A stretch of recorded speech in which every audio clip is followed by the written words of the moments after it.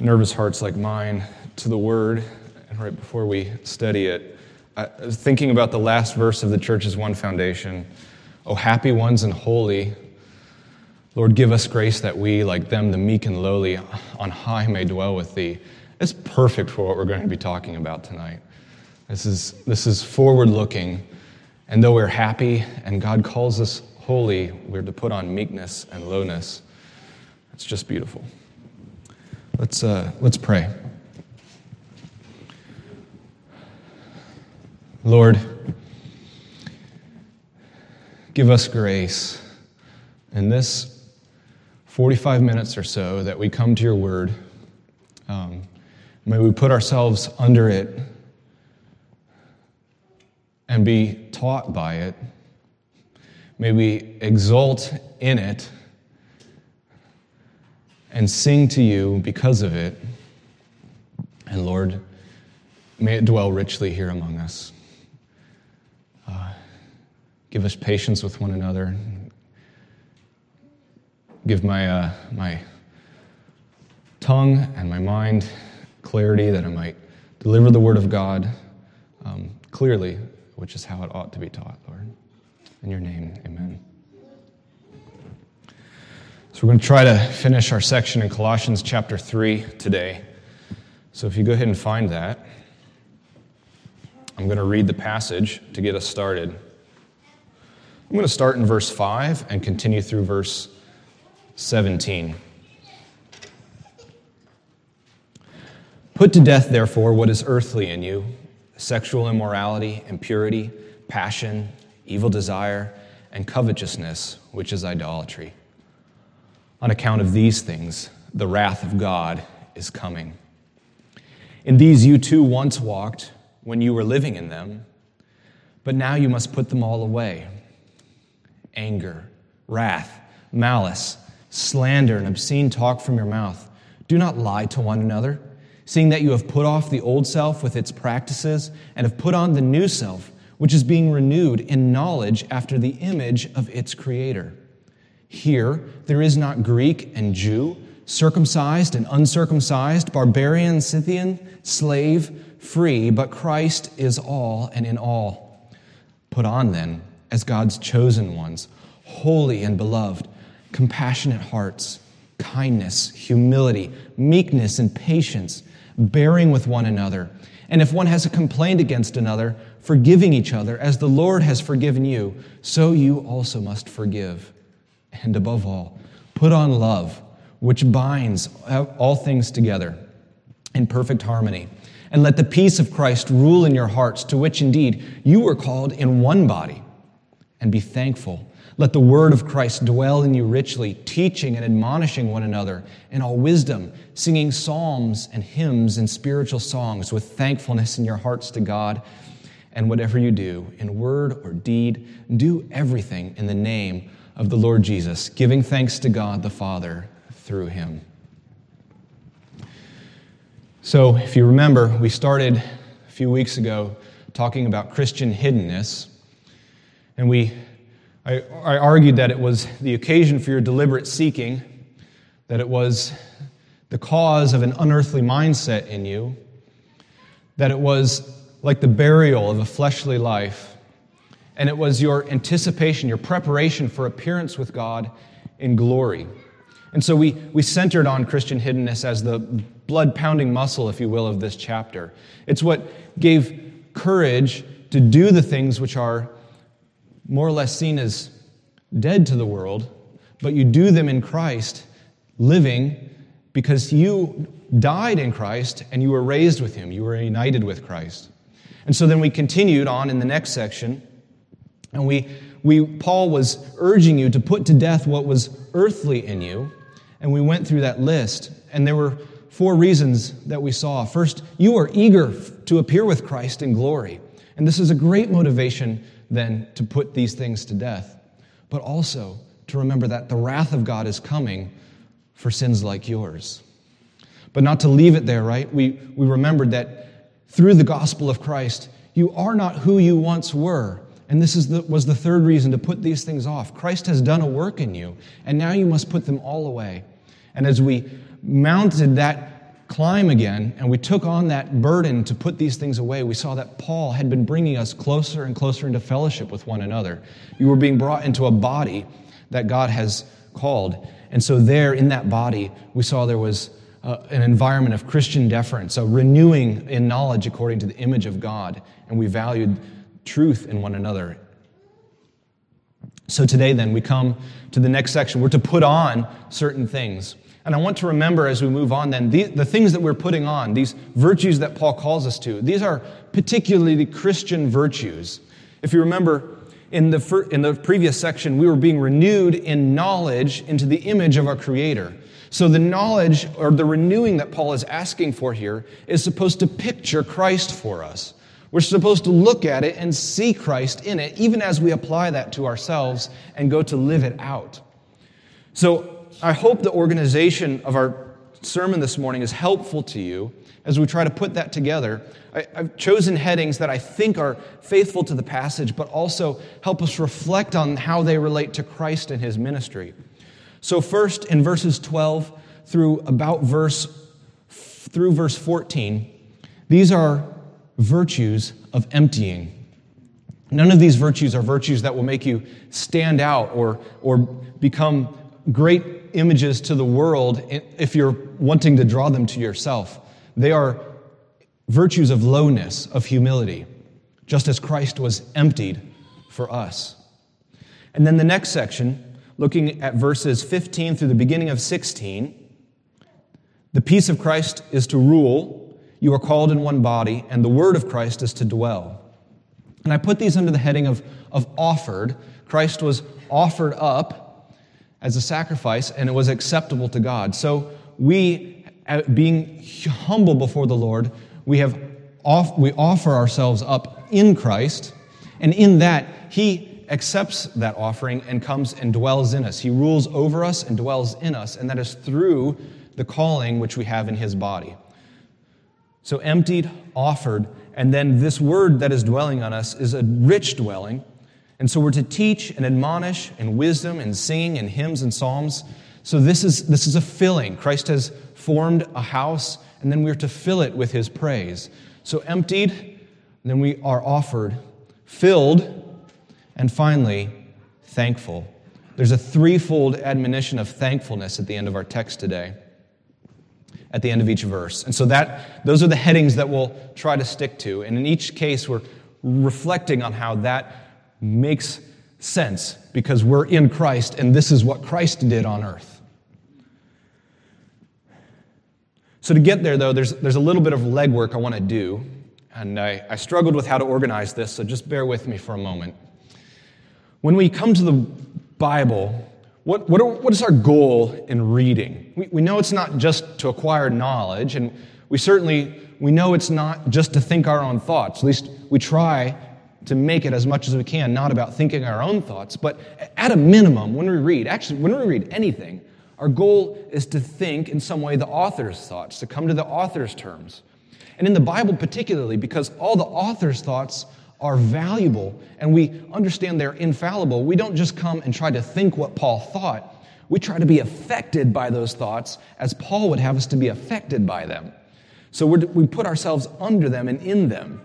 And part of this, part of the way that I try to do this is to look carefully at the way Paul uses certain metaphors and comes to those texts. So it's easy to skip over those metaphors, but if we pause and think, okay, what is he saying when he says this? It can be helpful. And so I want to look first at this phrase, put on then. So when Paul uses the word put on, most commentators agree this is a phrase that comes from the world of clothing. You're to put it on like you put on a piece of clothes. So if we're to be affected by what Paul is saying here, I think it's right for us to picture ourselves, as we're putting on this new self, to picture ourselves putting on clothes. But I'm going to go a little bit further and ask, okay, does Paul care about what type of clothes I'm putting on? Clothes have many different uses, right? I could be putting on clothes to work, like an apron. I could be putting on clothes for warmth, like a parka, or maybe putting on a tuxedo for show. Or, I could be putting on many different things and for many different uses. And Does Paul care? Does the Holy Spirit care how I think about this putting on? And I'm going to argue yes. I'm going to argue there's enough pointers in here that it would be most helpful to think about what we're putting on in terms of the words that are given here. So I'm going to try to show that. First, what does he say? Put on then as God's holy ones, chosen and beloved. When we hear holy, chosen, and beloved, what do we think of, biblically speaking? We probably should think of, at least this is what I think of the priesthood, right? I think of passages like 1 Peter 2:9, when he says, but you are a chosen race, a royal priesthood, right? You are chosen for God's work, called out of darkness into his marvelous light. So when Paul says you are chosen, holy, and beloved, I'm thinking of priesthood. And so in some ways, these garments we're putting on are like the garments of the Old Testament priesthood. They're clean and they're new, but they're also fragrant unto the Lord, if you will. If you remember, the priests were anointed with specific anointings that would give the aura of God. Now, I'm going to throw this in, if you'll bear with me for a sec. One of the reasons I think that's not all that Paul has in mind, though, is, first, if you're looking at these virtues in verse 12 and continue on, we already noted compassionate hearts, kindness, humility, meekness, and patience, bearing with one another. If you think these are virtues that you can put on and display for myself, that just doesn't fit with the text. These certainly don't display ourselves. These are virtues of humility, of being put under something. And if you were to turn to Exodus, I just stumbled across this morning and almost gave me a heart attack that I was doing something wrong here. Give me a sec if I find it, because I did not write it down. I believe this is in Exodus chapter 28 or 29. 28 and verse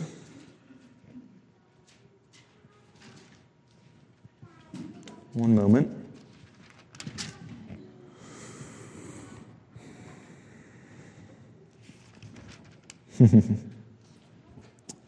I'm looking for a particular phrase. He describes, there it is, sorry, it's on the turn of the page, that's why I couldn't find it. Okay, so I'm just going to read, starting in verse 1, chapter 28. Then bring near to you Aaron, your brother, and his sons with him, and among the people of Israel, to serve me as priests. Bring Nadab and Abihu, Eleazar, Ithamar. And you shall make holy garments for Aaron, your brother, for glory and for beauty. You shall speak to all the people, you shall speak to all the skillful whom I have filled with the spirit of skill, that they may make Aaron's garments to consecrate him for my priesthood. And so it struck me this morning, wait a minute, the priestly garments were for glory and beauty. I literally wrote down those words in my manuscript, that these attributes, which we're reading in Colossians, are not for glory or beauty. And I thought, wait a minute, what's going on here? But remember, this is not for glory and beauty for yourself. This is not for yourself. These priests were consecrated to the Lord, and the glory and beauty that they were to represent was to the Lord. And so, as we've often seen in Colossians, I think there are two things going on here. Think of putting on like priestly garments, but then when we get to verse 14, and it says, above all, put on love which binds everything together. This garment is functioning in a certain way. Above all, put on, and the commentators agree, this is a continuation of the metaphor of putting on clothes. So it's an overcoat, it's put on above things, but it's binding. It pulls together. So if I think of, in a biblical context, putting on something that binds, my mind goes to, and there's probably other places you could, or other ways you could take this, but my mind goes to the binding which happened at burial. Think of Christ's body. It was wrapped in white linen, and it was seasoned with spices even, and it was laid in a tomb. It was, in a way, it was offered as a sacrifice. So there's kind of a parallel thing going on. There's two things going on. We can think of these garments as putting on priestly garments, but we dare not think of the priestly garments as putting on glory and beauty for ourselves. Rather, we're thinking of them in a way that is offered up. These are garments, if you will, of burial to the world. They are garments that are humble. And that's the point I want to make. As we go through these virtues, think of these as humble garments. I don't think the distinction has to be particularly clear. Paul doesn't make a particularly clear distinction here.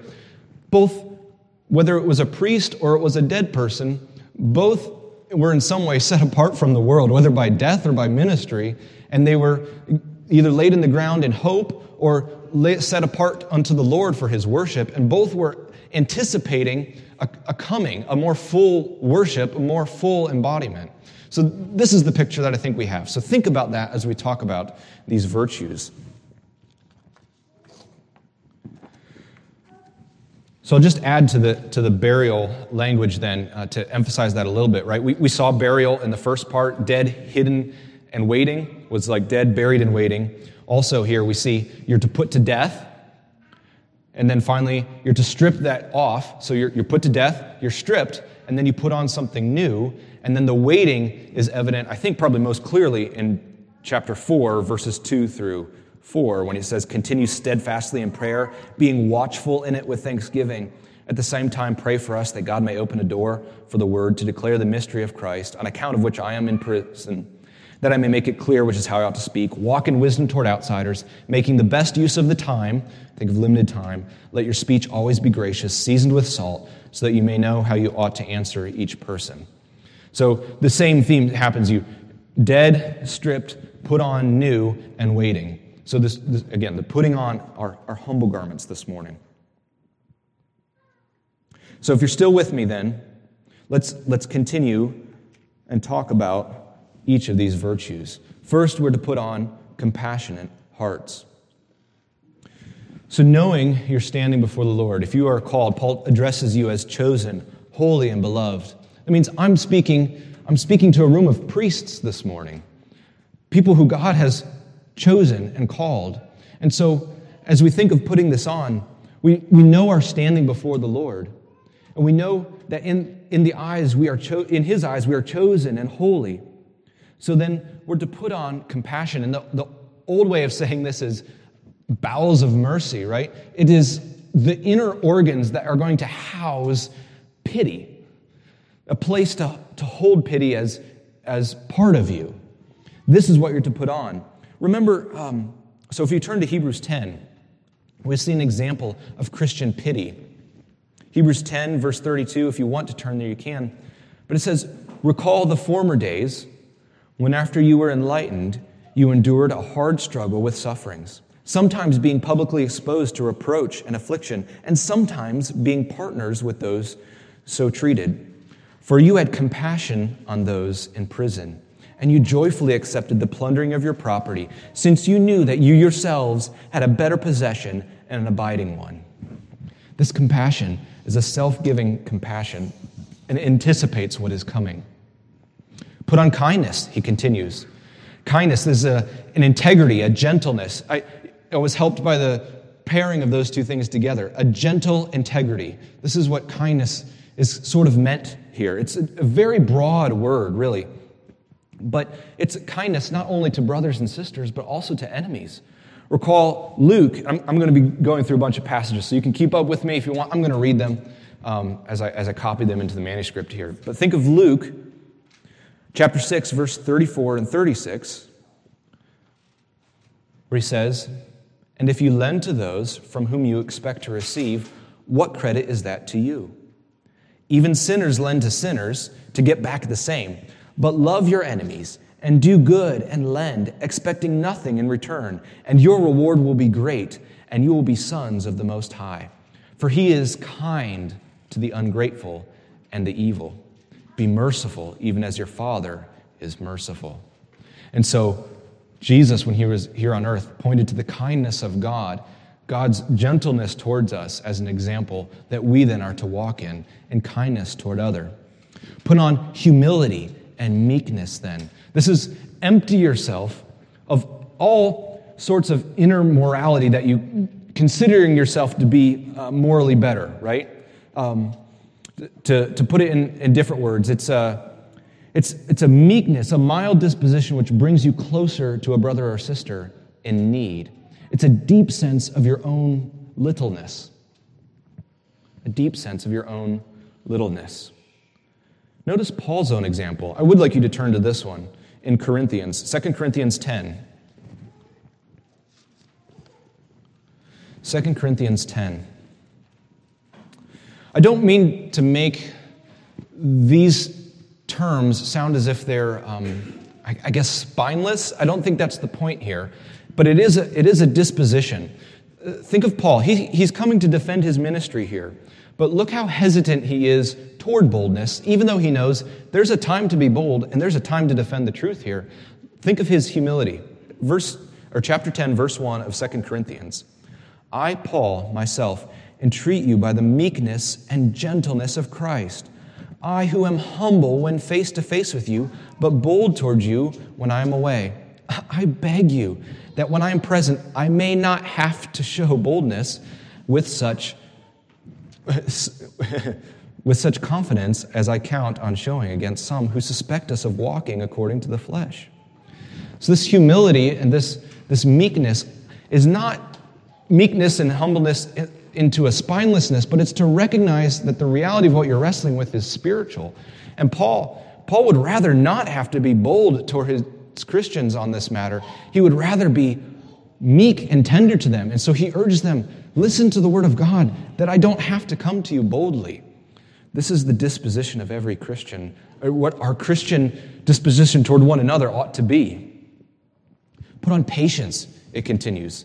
Long-suffering, this is a slowness in avenging wrongs, bearing with one another, to sustain, to endure, to suffer, to hold yourself upright and firm, and to absorb the heat rather than to throw it back. This is what long-suffering is. Did not Jesus bear with hunger when he was here on earth? Did he not bear with you in bearing with the crowds? Did he not bear under the cross? Did he not forgive you? And how are you then not supposed to forgive one another? You have every reason this morning to forgive each other. You might think, but you don't know how that made me feel. Would you like Christ to say anything like that? How do you think, Christ was fully human, how do you think the cross made him feel? Yet he forgave you of all your sins. And he went to the cross specifically to do that, not in spite of it. And then we come to put on love. Above all, put on love, which binds all things together. So we're in Colossians 3 still. I think this might be an awkward transition, but I think one of the reasons why he says, above all, put on love, has to do with the connection between love and the baptism of Christ. Look over in chapter 2. Chapter 2 and verse 10. And you have been filled in him, who is the head of all rule and authority. In him also you were circumcised with a circumcision made without hands, by putting off the body of flesh, by the circumcision of Christ, having been buried with him in baptism, in which you were also raised with him through faith. The connection of burial and baptism is clear when you see it happen as someone is baptized and raised up. But I do believe this baptism of the Holy Spirit is what brings you into union with Christ, and it is the baptism then of the church which brings you into fellowship with one another. So being bound together in love, that binding is much like a baptism. It's what brings you together. Let me connect that for you a little bit better. Do you remember the keys of the kingdom that you are given as members of Christ's church? When he says, all authority on earth has been given to you, so whatsoever you bind on earth will be bound in heaven, what is loosed on earth will loose. It is that welcoming into membership and letting go of membership that God has entrusted to you. And it's a binding. And so when we think of in love, put on love, which binds all things together, we're to remember that the actual uniting that happens here is not a piece of paper. We welcome people in through the display of baptism, and we put their name on a list, they sign the church covenant, but really what binds people together is the love which God gives for one another. So when we welcome one another together, are we content just to have their name on the roster or their seat in the pew? Or are we working to love them in such a way that is going to actually bind them to us and to one another when it counts? Are we bound in this way that to leave is to be unthinkable, right? You can think of the family gatherings when you go to see the people that you really don't sometimes want to be with because you know the tensions that are there, you know the struggles. Nevertheless, the natural bond of family love brings you there again. It's unthinkable to not be there, right? And this is the binding together that works all things together in harmony in Paul's mind. So these are the emptying things: to go out and love, to be compassionate towards one another in humility, to empty ourselves as Christ was emptied. And in doing so then, we want Christ to come and to dwell and to rule over us. So this is where we ought to be filled with gratitude. Notice the connection between these two things. In verse 15.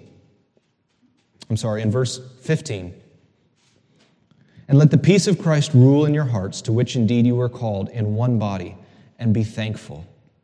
Let the word of Christ dwell in you richly.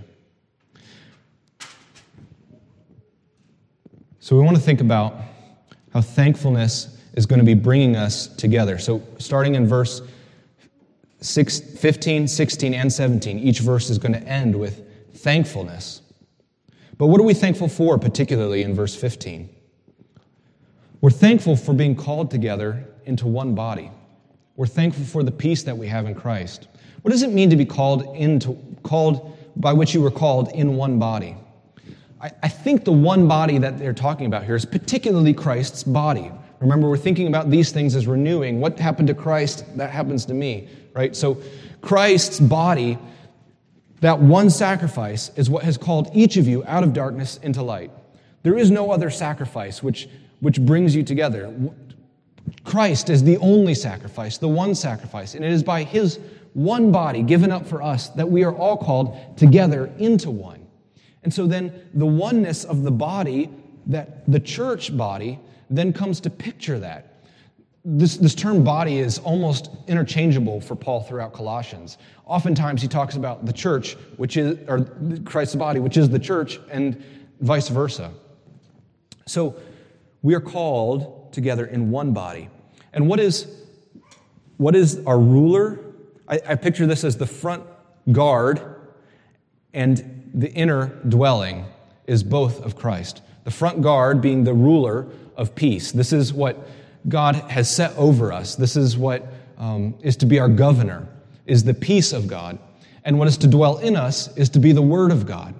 So on both ends, Christ has built a house, and we are to guard it with peace and fill it with his word, and this calling is in one body. So I picture this under the heading of offering, because we are first emptied, and then when we offer ourselves up to Christ, Christ comes and fills with his word. Think of the Old Testament, whether it was the sacrifice that Elijah made on Mount Carmel, or it was the tabernacle when it was first sanctioned. There was a giving of it over to the Lord, and the Lord would come, whether it was through fire or smoke, and he would come and indwell or consume that offering. And this is sort of the give and play, I think, here in Colossians, where we are emptied and we are offered, and Christ then rules and fills us.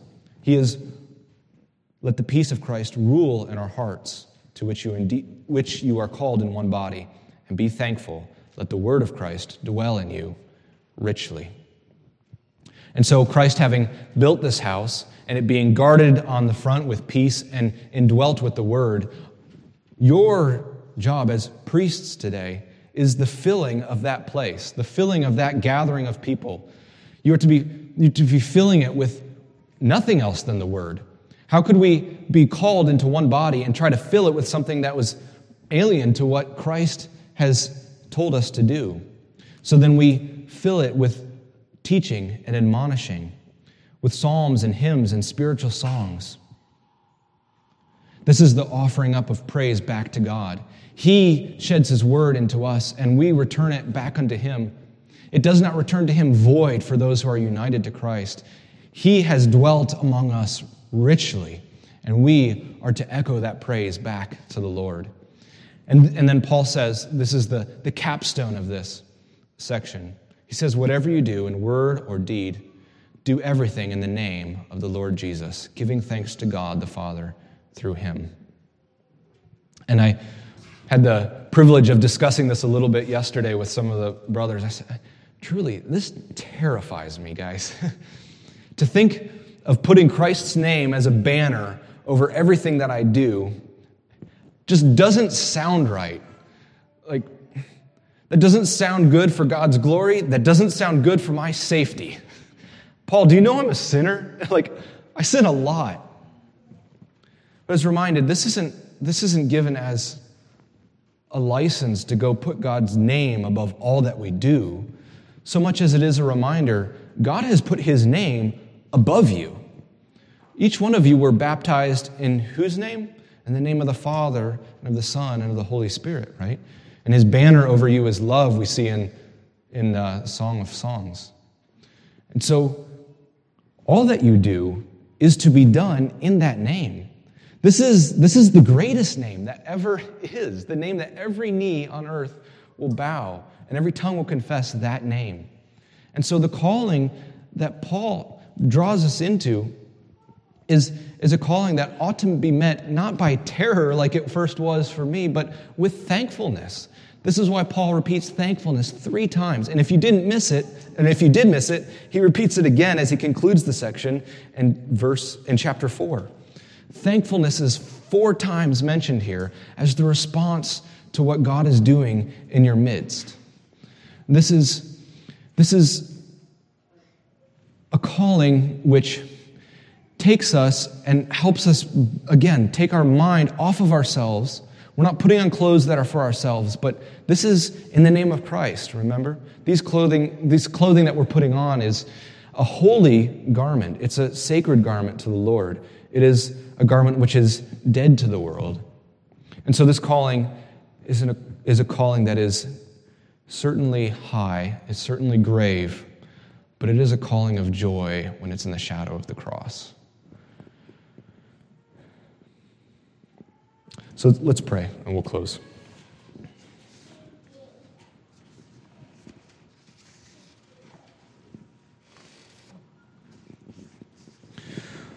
Lord, I thank you for teaching us in your word. I pray that you would help each one of us to put on the new self that you have purchased for us with your own blood and your own body. Help us to put these virtues on intentionally, solemnly, every morning, because we are each like priests, Lord, holy, chosen, and beloved. Lord, help us to put on this because in you we have died, and in you our life is hidden, and in you we have been raised. I pray that you would empty us of ourselves through these virtues. Pray that we'd be emptied through compassion, through kindness, humility, meekness, patience, forbearance, forgiveness, and love. Lord, especially empty us through love, that we might be bound together with your church, even as your body was wrapped in new linens at its burial. Lord, rule over us, even as we offer ourselves to you. Accept the offering of ourselves in response to this calling which we have in your body which was offered up as a sweet-smelling atonement for our sins. May our calling upon us have its due effect, and so may it station your peace as our front guard and reigning governor of our hearts. And may your word take up a rich residence within us. Lord, fill us with your words that we may teach and admonish each other with psalms and hymns and spiritual songs. Lord, clothe us with the new self as with a priestly garment, and give us wisdom in stewarding the time that we have been allotted from you. Lord, season our speech with savory grace, like the grace you have shown to us in your death and burial and resurrection. And help us to put on true thankfulness for your body and for the church, for your word, which we love, and for access to you in prayer, which we echo back in that prayer. We echo the words which you have sent to us, and they do not return to us void. Lord, I pray this in your Son's name.